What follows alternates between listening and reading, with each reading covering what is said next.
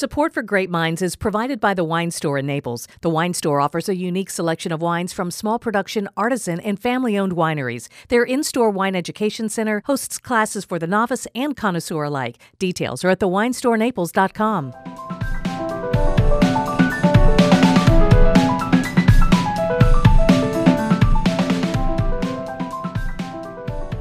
This week's podcast we're taking from the WGCU Public Radio's daily call-in show Gulf Coast Live, which usually has to do with news, arts, and community issues. But this week we got to bring in Gina Birch and do a newsy version of Grape Minds on 90.1 FM in Southwest Florida. The reason? It's Zinfandel Day. The day before Thanksgiving is National Zinfandel Day, so we talked history, traced the grape's origins, and talked about Thanksgiving pairings. Enjoy. Welcome back to Gulf Coast Live. I'm Julie Glenn. The third Wednesday of November is National Zinfandel Day. It floats just like Thanksgiving and falls the day before that quintessentially American holiday, and probably for a reason. It's been beloved as the American grape since it was first planted here before the Civil War. Today on the show, we're talking history and Zinfandel with my co-host on the WGCU podcast Grape Minds, Gina Birch. Gina, thanks for coming in for Gulf Coast Live. Oh, my pleasure. It's always fun. So, Gina, first, tell me, do you remember your first encounter with the Zinfandel grape? Oh, indeed I do. It was the lovely pink white Zinfandel. I didn't even know white Zin. I didn't know if it was a grape or a wine. I knew nothing about it. But I did know, I was such a wine snob back then when I knew about white Zinfandel that I knew which brand I liked when I would go to a club. Oh, you did? Do I want Sutter Home or Behringer? Oh, of course I want Behringer, please. Oh, that's all you have is Sutter Home? No, thank you.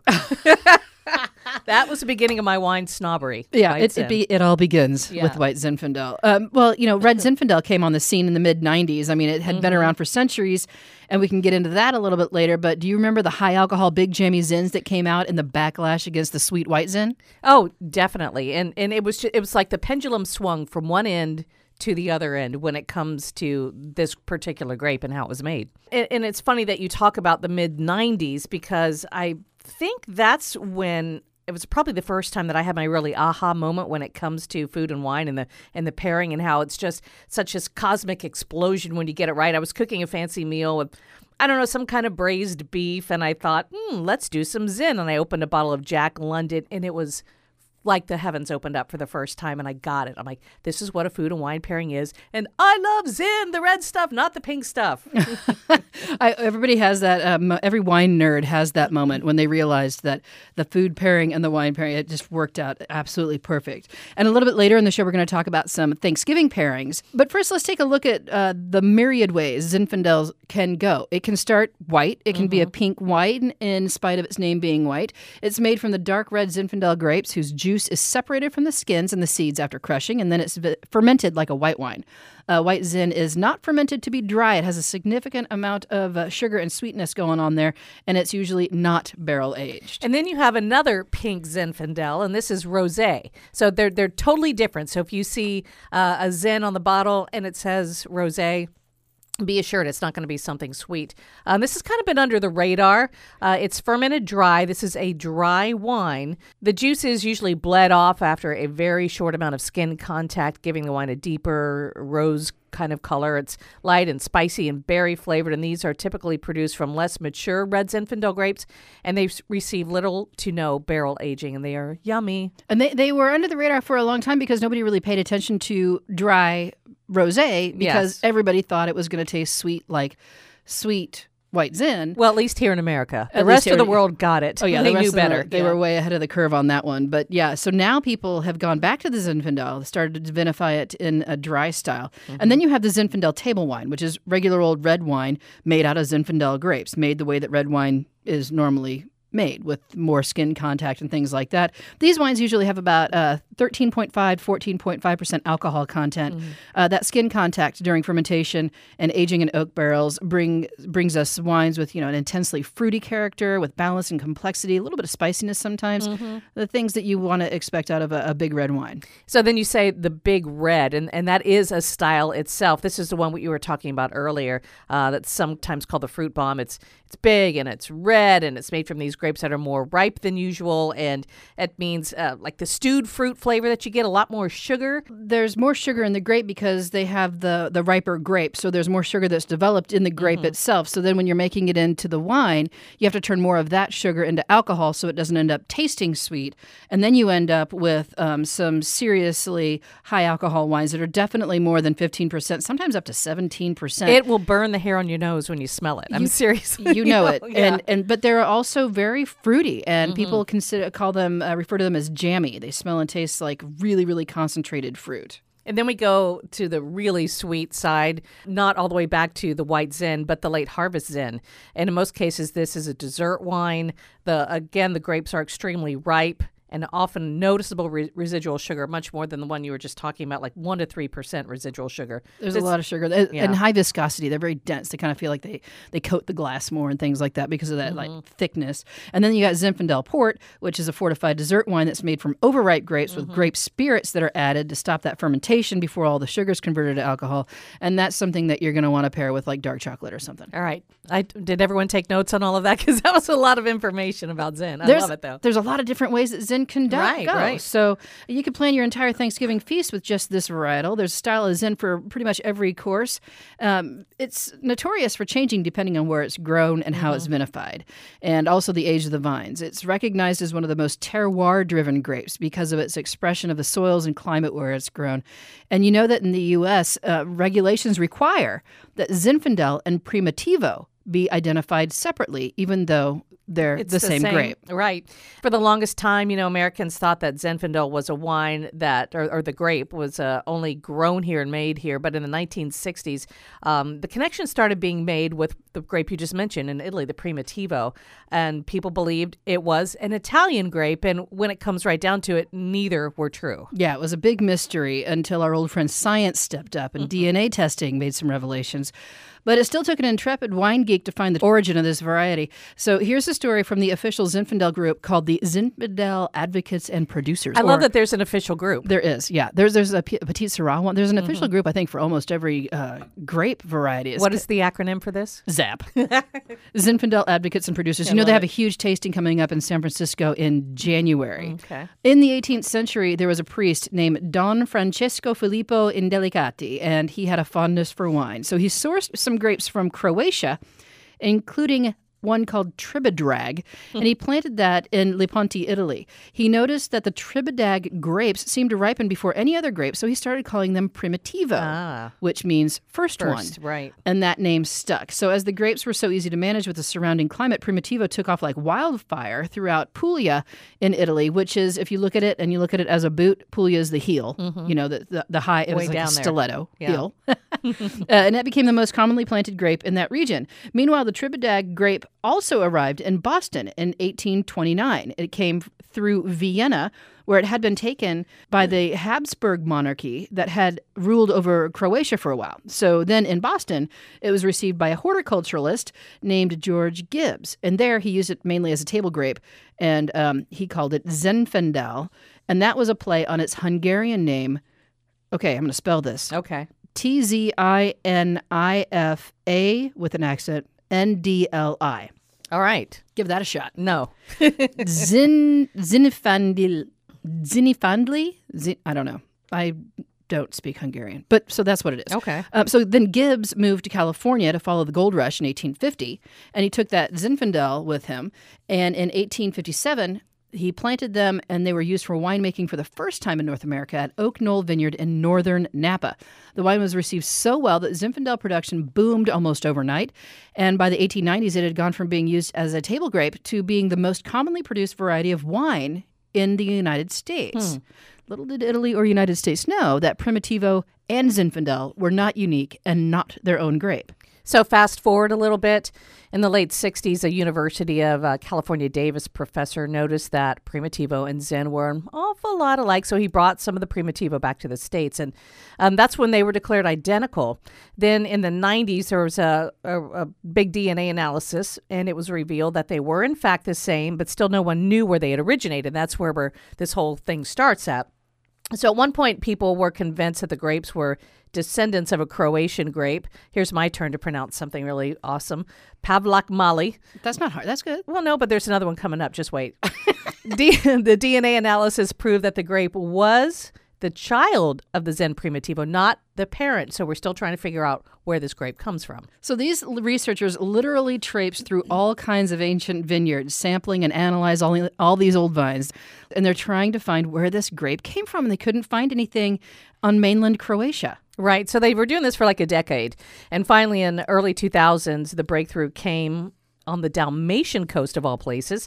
After sampling a vine in Castelnove, it was determined that the grape in question was, all right, here's my turn to pronounce it, Krjenak Kastelanski. Yeah, Krljenak for anybody taking notes at home and wants to look it up. Kastelanski.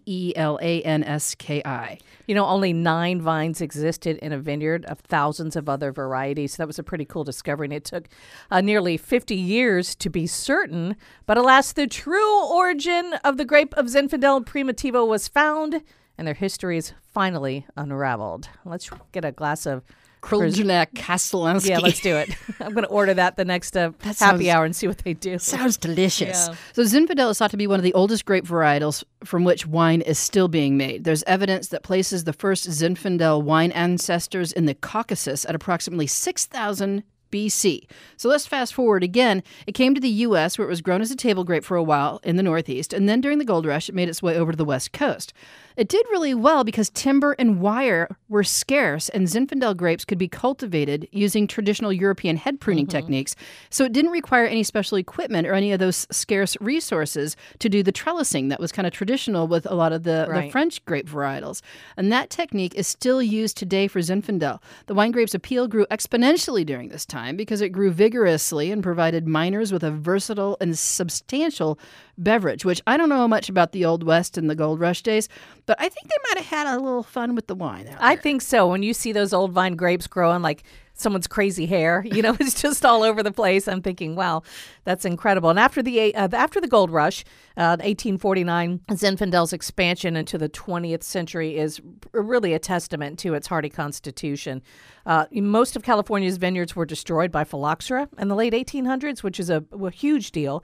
Zinfandel wines were among the first ones replanted on the rootstock, started around 1885. Yeah, you remember in the phylloxera epidemic, all of these European grapevines had to be grafted onto American rootstock, which is Vitis labrusca instead of Vitis vinifera, because the Vitis vinifera rootstock is the one that is susceptible to that phylloxera outbreak, and that really shrivels up and kills all those vines. So Zinfandel being one of the first ones. And it became one of the most important varietals among California red table wines, and an 1888 census actually showed that over 1/3 of all of the grapevines were Zinfandel. Isn't that interesting? You know, and Zin's one of those weird ones. It kind of flew under the radar because people didn't pay as much attention to it because it didn't have that French lineage that had all the cachet, because it was really cool to have French wine at the time. You know, a Cabernet, Merlot, even Syrah was kind of popular, and people kind of were more interested in where it came from. But the Zinfandel, nobody really even knew where it came from at the time. So they were kind of like, yeah, you know, that's the thing. But it just kind of hung out. It did a lot of the bulk production. And then White Zin happened.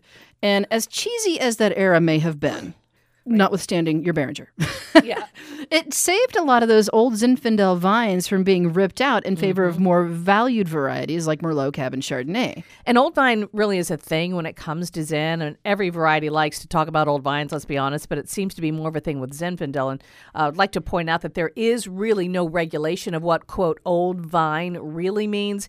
You can legally put it on pretty much any label, and there's no one who's been busted or, you know, called before any board because they lied about it. But what really continues, what really is an old vine is questionable. 30, 50, 100 years? I don't know. You tell me. Yeah, there's really not been any industry-wide agreement on what old vine actually means. And because, you know, they thought about trying to regulate it and they just couldn't come to an agreement on what it would be.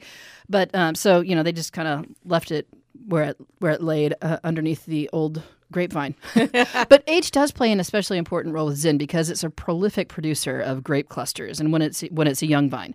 So Zin, kind of like people, puts out a ton of fruit, but it's not really able to ripen it to an ideal situation for good red wine. So the older the vine, the fewer the grapes, and the better the wine. So they produce a lower quantity of fruit, resulting in a more concentrated flavorful grape. Zin is also one of those vines, though, that keeps on giving. It can continue to produce pretty good quantities well past 100 years old. I mean, that's going pretty good. Those are oldies. And, it's weird because a lot of California's old vines have always been dry farmed because if you think about it, 100 years ago, irrigation was not really a thing. So that means that those roots had to dig extra deep into the soil in order to get what they need as far as water and things, because they're always reaching deeper to get that water if it's not coming from the surface. And that's where you get a lot of flavor complexities like and microbial activity. And that kind of helps keep things, more complex, which is another one of those obscure wine terms. Right. And, some winemakers and growers, to them, old vines have another value that's distinct from how they translate into wine. I mean, they're historic. They're artifacts. They're just what you said. They've been around for centuries at sometimes. And they're like genetic repositories, if you want to say, of grape varieties that other ones are near extinction that have been around that long. And these vineyards, it was quoted, I think, from the San Francisco Chronicle, the vineyards capture a way of farming that is just no longer done. Right. They're widely spaced, dry-farmed head prunes. They speak of a pre-industrial, maybe even pre-financial era in California viticulture, if you can imagine that. So for people who want to intervene less in the vineyard, these old vines and old sites are kind of like a time machine back to pre-industrial and pre-financial. And, anyone listening to this who is common sense economics, Julie, we haven't even talked about the cost.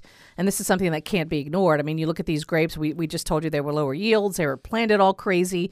And, and modern vineyards are very easy to harvest. You can just take the trucks down there and get them all out. And some wineries or vineyard owners just aren't seeing the value in keeping a lot of these old vines around anymore. Yeah, because you got the yield that's so low, cost of farming the vineyard's so high for less volume. The question becomes, what are people willing to pay for Zinfandel? Mm-hmm. I mean, even if it's from vines that are more than 100 years old, what can you charge for a bottle of Old Vine Zin, max? I mean, what would you be willing to pay? Gosh, because I know a little more about what's in that bottle, I guess if I was out, I'd pay $50. But I mean, I would really think twice about that, because then I'm looking at a $50 cab over there that I'm thinking, it's questionable. I think $35, maybe most people would be willing to come out a pocket for. But when you're in a restaurant and then you're looking at a Zin that's $100. Yeah, it's a tough thing to ask people to do. I mean, it just doesn't have, unfortunately, the cachet of that Cabernet. People are willing to shell out the bucks for the cab, but the Zin, not so much. And also ageability of Zin. Let's talk about that. I got burned so bad. I got this case of Zin. I was excited. I loved it, and I waited too long to open it. Zin you need to get that going within like 10 years. Preferably 7. Just because it's an old vine doesn't mean it's going to be good when it's old in the bottle also. I mean, some of them may hold up, but boy, it's a heartbreak when they don't. So, I waited too long on some Zins, and I was super sad. But anyway. Did you make vinegar out of it? No, I just made tears out of it. I just cried, and I dumped it out. And they were signed bottles and everything. I was so proud of myself for holding on to them. I'll be honest, I kind of forgot I had them. And then I got it. Anyway, so about its Americanness, it's interesting to note here that there's a big difference in how vigorously the vines grow and the grape cluster sizes are. That makes Zinfandel really quite different from its genetic twins over in Italy and even in the Dalmatian coast area. When you add the different ways that American winemakers and vineyard managers deal with the grape, and it's a very different wine with a particular flavor profile and a truly American name. It's currently grown in 45 of California's 58 counties, so it may be a consideration for your Thanksgiving Americana Fest. I have a friend who always serves Zinfandel at her Thanksgiving. She says, I just think this grape is so underrated when it comes to the flavors that you have at the table when you're looking at the chutneys and the berries and sometimes dried meats, overcooked meats. I really, really love Zinfandels from the Russian River Valley in Sonoma, and Dry Creek is next. Like things like Limerick Lane and Marietta Cellars and Clay Mortson. He's been to this area a lot of times. He makes some beautiful, just luscious, beautiful Zin. So does Martinelli. Yeah, Martinelli has one, but that'll run you up. There's a vineyard called Jackass Vineyard. I can say that because it's referencing a donkey. That one's like $125. It's definitely more than $100 there. That's not a joke. Not kidding. Not kidding at all. Even with a name like that. But it's beloved. People really love it. My favorite one that I like to suggest for people is Hendry Zinfandel. It's a vineyard that's in Napa Valley. It's kind of in the southern part of Napa Valley. He has 2 different plots of Zinfandel, and he vinifies them the same, but they have very different and distinct flavor profiles. One is very feminine with a light violet floral kind of a feeling to it. The other one is a more masculine, kind of spicy, bold, a little bit more fruit forward. Same vines, planted at the same time, same clone, same everything, just different vineyard. Right. That sounds good. I like that. I like that. The one that you described as masculine and bold with some grilled meats. Yeah. And I like that floral one for all the sides for Thanksgiving. Do you have any, before we wrap up, because we're almost out of time, what are your Thanksgiving go-to wines? We need to do some suggestions. Today's Zinfandel Day, so we can talk about that. But what would you suggest for people putting together their wine list? We mentioned a rosé of Zin earlier, and I think rosés, when you get a nice dry one, they really complement food quite well, and they can go with the turkey. They can go as an aperitif, and bubbles, of course. Bubbles can go from beginning to end because they cut through any fat. They're good with the salty foods, and they're festive for the holiday. They're also lower in calories than most wines. The bubbles have fewer calories. So if you're watching your calories and you're trying to be a good person with the calorie content, or you're just trying to eat good more, luck. if you're trying to eat more mashed potatoes and gravy and cut your calories in your wine, sparkling has maybe like 10, 20 calories less per glass. Pinot Noir. Can never go wrong with Pinot Noir. One of the best food wines. I do not like Chardonnay for my Thanksgiving. Yeah, I think it's got a little bit too much going on there. Yeah, I just say no to that. I hear you. I agree with that. But I would maybe go with the, when you're preparing things, when people are just showing up, get like a nice Roussanne, Marsanne. Oh, now you're talking. A nice Rhone white blend would be really nice for welcoming guests. And then, of course, the bubbles. And it's always good to have at least a dry white wine that's kind of indistinct, like a Pinot Grigio. Keep that thing chilled for the people who just really don't care. And also to put into when you deglaze your turkey pan, to get your gravy going and stuff like that. It's always nice to have just a handy bottle of white wine that you're not, in love with, that isn't going to overwhelm with the flavors. So it's always good to have those little guys around. What about you? Any reds that I only mentioned one red, and I know you like red too. Beaujolais. Yeah, Gamay. Man. Okay, and that's another thing to discuss. It's Beaujolais Nouveau time. So those are going to be on the shelf. They're inexpensive. They are not built to last, so those are to be consumed quickly. Yeah. But they are not to be confused with actual Beaujolais. Beaujolais Nouveau is this year's release of the Gamay that has grown in the Beaujolais region, just to say, hey, this is what the grapes are tasting like this year before we actually make it into really good wine. Yeah. If you really want to try Beaujolais, get a Cru Beaujolais. If you like Pinot Noir, try the Cru of Morgon, which is in Beaujolais. Morgon has a nice earthy kind of a feel to it. And if you like a little bit more, like a little bit lighter, fruit forward, easy drinking, kind of almost floral-ish. I mean, I'm talking like violet kind of floweriness, then go up to Brouilly, Brouilly. I think it's 2 L's, but that's a nice Cru. So any of the Cru Beaujolais, you're going to pick a winner. Right. And the Beaujolais Nouveau, as you said, it's not to be aged. It's not to be oohed and awed over. But the bottles are festive and they look great on the Thanksgiving table. You got to put a chill on it too. Yeah, put a little chill. Yeah. Definitely need a chill on that. So any of the arms and legs sticking out with its youthfulness will not be hitting you against. I'm hungry now. Now it's time to go and chill our wines and get our turkeys. If you're not brining yet, you might be too late to brine, but start considering putting together that Thanksgiving meal. Gina, thanks so much for being on the show today. Oh, it's fun. Thank you for having me. Gina is my co-host and co-conspirator on our podcast, Grape Minds, which you can find on NPR One, our WGCU app, or wherever you find our podcasts. It's WGCU's Grape Minds. Wrapping up today from Gulf Coast Live, our show today was produced by Mike Canary and myself. Our director is Richard Chin Kui. Our social media coordinator is Tara Callaghan. Gulf Coast Live is made possible through the generous support of the Elizabeth B. McGraw Foundation. For now, thanks for listening. I'm Julie Glenn. This is WGCU-FM Fort Myers, 90.1. WMKO Marco Island, 91.7 FM. NPR for Southwest Florida. That was Gina Birch and I on Gulf Coast Live this week, talking about all things Zin and Thanksgiving wines. Hope you enjoyed, and stay tuned for our next podcast, in which we continue the Zodiac series to talk about our friends, the party people, the Sagittarians. Great Minds is produced at WGCU Studios on FGCU campus in Fort Myers, Florida. Our producers for online media are Anna Bejarano and Tara Callaghan. Technical production is by Mike Canary. Great Minds theme music for Zante is by Colin Mannon. To get in touch, check greatminds.org. Thanks for listening.